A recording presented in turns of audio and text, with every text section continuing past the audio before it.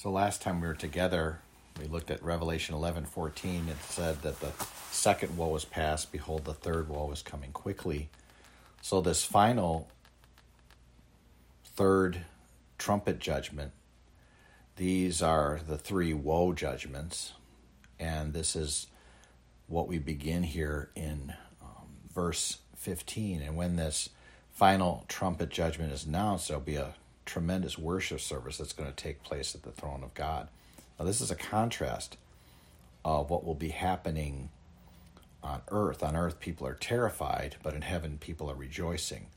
On earth, people are afraid of God, but in heaven, people are praising God. And so we see, number one, the testimony of heaven, and there's some observations that we can make concerning this as we look at the seventh trumpet judgment, which begins when the seventh angel sounds his trumpet. Well, look at verse 15 with me. Then the seventh angel blew his trumpet, and there were loud voices in heaven, saying, The kingdom of the world has become the kingdom of our Lord and of his Christ, and he shall reign forever and ever. Doesn't that sound familiar? It sounds like Handel's Messiah. But let's not forget that the seven trumpet judgments are all part of the seventh seal judgment. This seventh trumpet judgment will bring the judgments and wrath of God to a conclusion here. The seventh trumpet judgment contains the seven terrible bowl judgments, which leads to the second coming of Christ. And the essence of where this judgment will eventually lead is found in Zechariah 13:8 through 14:11. Terrible persecution will break out against Israel as a prelude to the second coming of Christ, and we learn that only 1/3 of Israel will survive this. There are nearly 15 million Jewish people in the world today, and if we base our calculations on that number, only 5 million of the 15 million will survive. It's all part of the seventh trumpet judgment. What we learn here is that this judgment is announced and fully sanctioned in heaven at the throne of God. I like what Ryrie writes concerning this. He said, the end is near enough now that the announcement of it can be made. And so when the seventh angel sounds his trumpet, there's this worship service that takes place. And this worship service is loud. This worship service in heaven will not be some quiet prayer meeting. This will feature loud voices. And we may recall that when the seventh seal was initially opened, there was half hour of silence. But when the seventh trumpet judgment opens, it will feature loud worship. Loud doesn't mean out of control. In fact, the adjective loud, mega, in Greek means these voices are loud in the sense of size and intensity and rank. So this is a high-ranked, heavenly ranked, intense, loud worship service with booming voices. It would not be beyond the possibility of being heard by people on earth. In fact, in this very chapter in Revelation 11:12, we believe the loud voice is heard on earth. So later in this very scene, there'll be roaring thunder that will be heard on earth. So it is very possible that what is taking place at this worship service can be heard too. And so the worship service is in heaven. It's specifically being held in heaven. In Greek, the text literally reads, in the heaven. What this means is that this worship service is taking place at the throne of God. So while people are living in fear on earth, there's a worship service being conducted in heaven, and maybe it will be heard on earth. And then this worship service anticipates Christ's kingdom.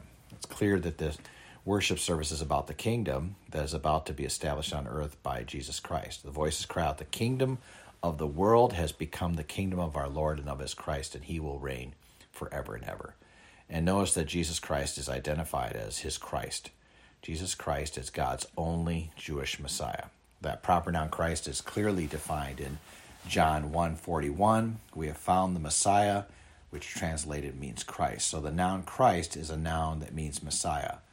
And he's the Lord, and he's God's Messiah. Here is one time when the King James slightly differs in its translation. The King James Bible reads, the kingdoms, plural, of this world are become the kingdoms, plural, of our Lord.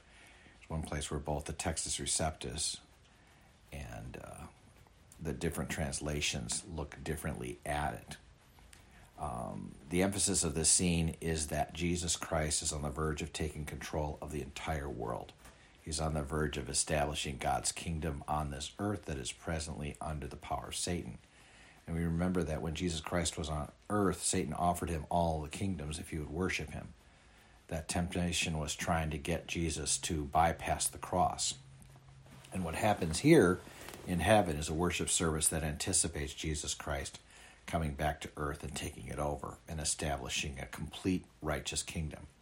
So when Paul presented his message in Athens, he predicted that God has fixed a day in which he will judge the world in righteousness.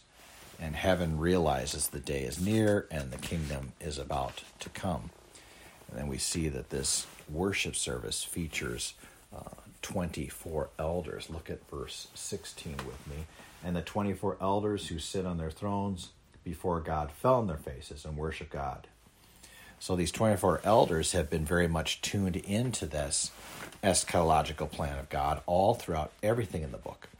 They're obviously emotionally moved by the thought that the end is near. And as we have gone through this book of Revelation, we can't help but be impressed with how many times these elders are involved in worshiping God. They worship him as creator, they worship him as redeemer, and as the one who offers salvation. And the holiest and most biblical leaders are those who worship the God of the Bible and are moved to fall down, kneel before him. They realize the magnitude of what's happening here. They fall on their faces.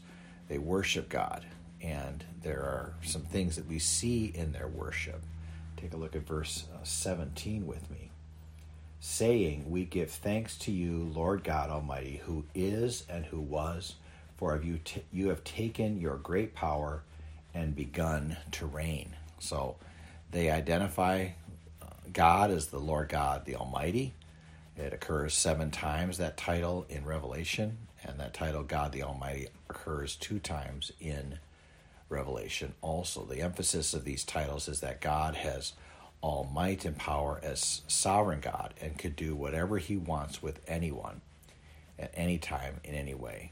And contextually, he has the power to literally take over the world and establish his kingdom on earth. And then they identify God as the God who has eternality. The phrase who are and who were emphasizes the fact that God is eternal. God has existed throughout all of time. And they thank God because he has taken his great power and begun to reign.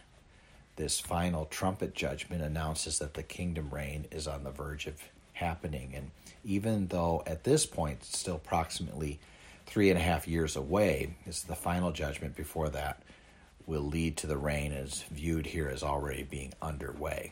And then we see them thanking God because God is pouring out his wrath judgment on godless nations. Look at verse 18. The nations raged, but your wrath came, and the time for the dead to be judged, and for rewarding your servants, the prophets and the saints, and those who fear your name, both small and great, and for destroying the destroyers of the earth.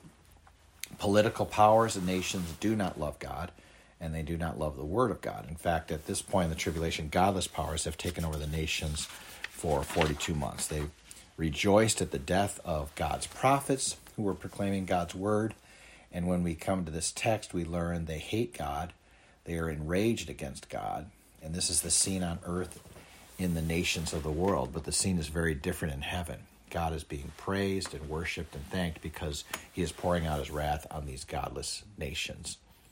The divine justice of God is now pouring out all wrath stored up against the nations of the world.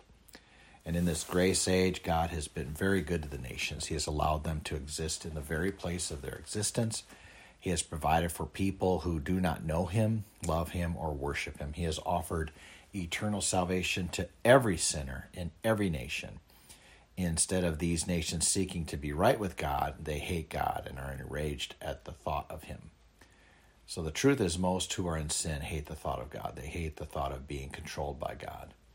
So at this point in the tribulation, people are going to praise God because they see that finally these are being judged. And they thank God because God is about to judge the dead. The reference to time for the dead to be judged is reference to the fact that it's time to judge all unbelievers. Not only refers to those who are dead in their relationship with God, but also those who are physically dead. And they thank God because God is about to reward the saints. The 3 classes of believers who are named here, they're the bondservants, the prophets, the saints. All these 3 feared the Lord and feared his name from all walks of life, small and great. So, when Jesus Christ established his kingdom on earth, they will be honored and rewarded, and they're praising God for that. And they thank God because God is about to destroy those who destroy the earth. God's going to destroy those who destroy the earth by turning people away from it. And then we see, lastly, the temple, point number 2, the temple in heaven, verse 19. Then God's temple in heaven was opened, and the ark of his covenant was seen within his temple. There were flashes of lightning, rumblings, peals of thunder, an earthquake, and heavy hail. So they got this worship service that features that. And at this point in the tribulation, the earthly temple in Jerusalem is about to be desecrated, but the heavenly temple is dedicated and is a holy place and the scene of tremendous worship. So we suspect that this will be visible.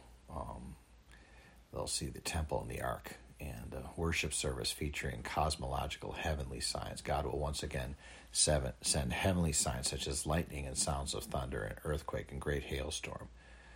Now, we on occasion have seen these things. We must assume that they will be at an unprecedented level. So this is what this worship scene is all about. God is about to take over the world. Jesus Christ is on the verge of returning, and even though there are some final details that need to be worked out, it's soon to happen, and there is joy and worship in heaven over that fact.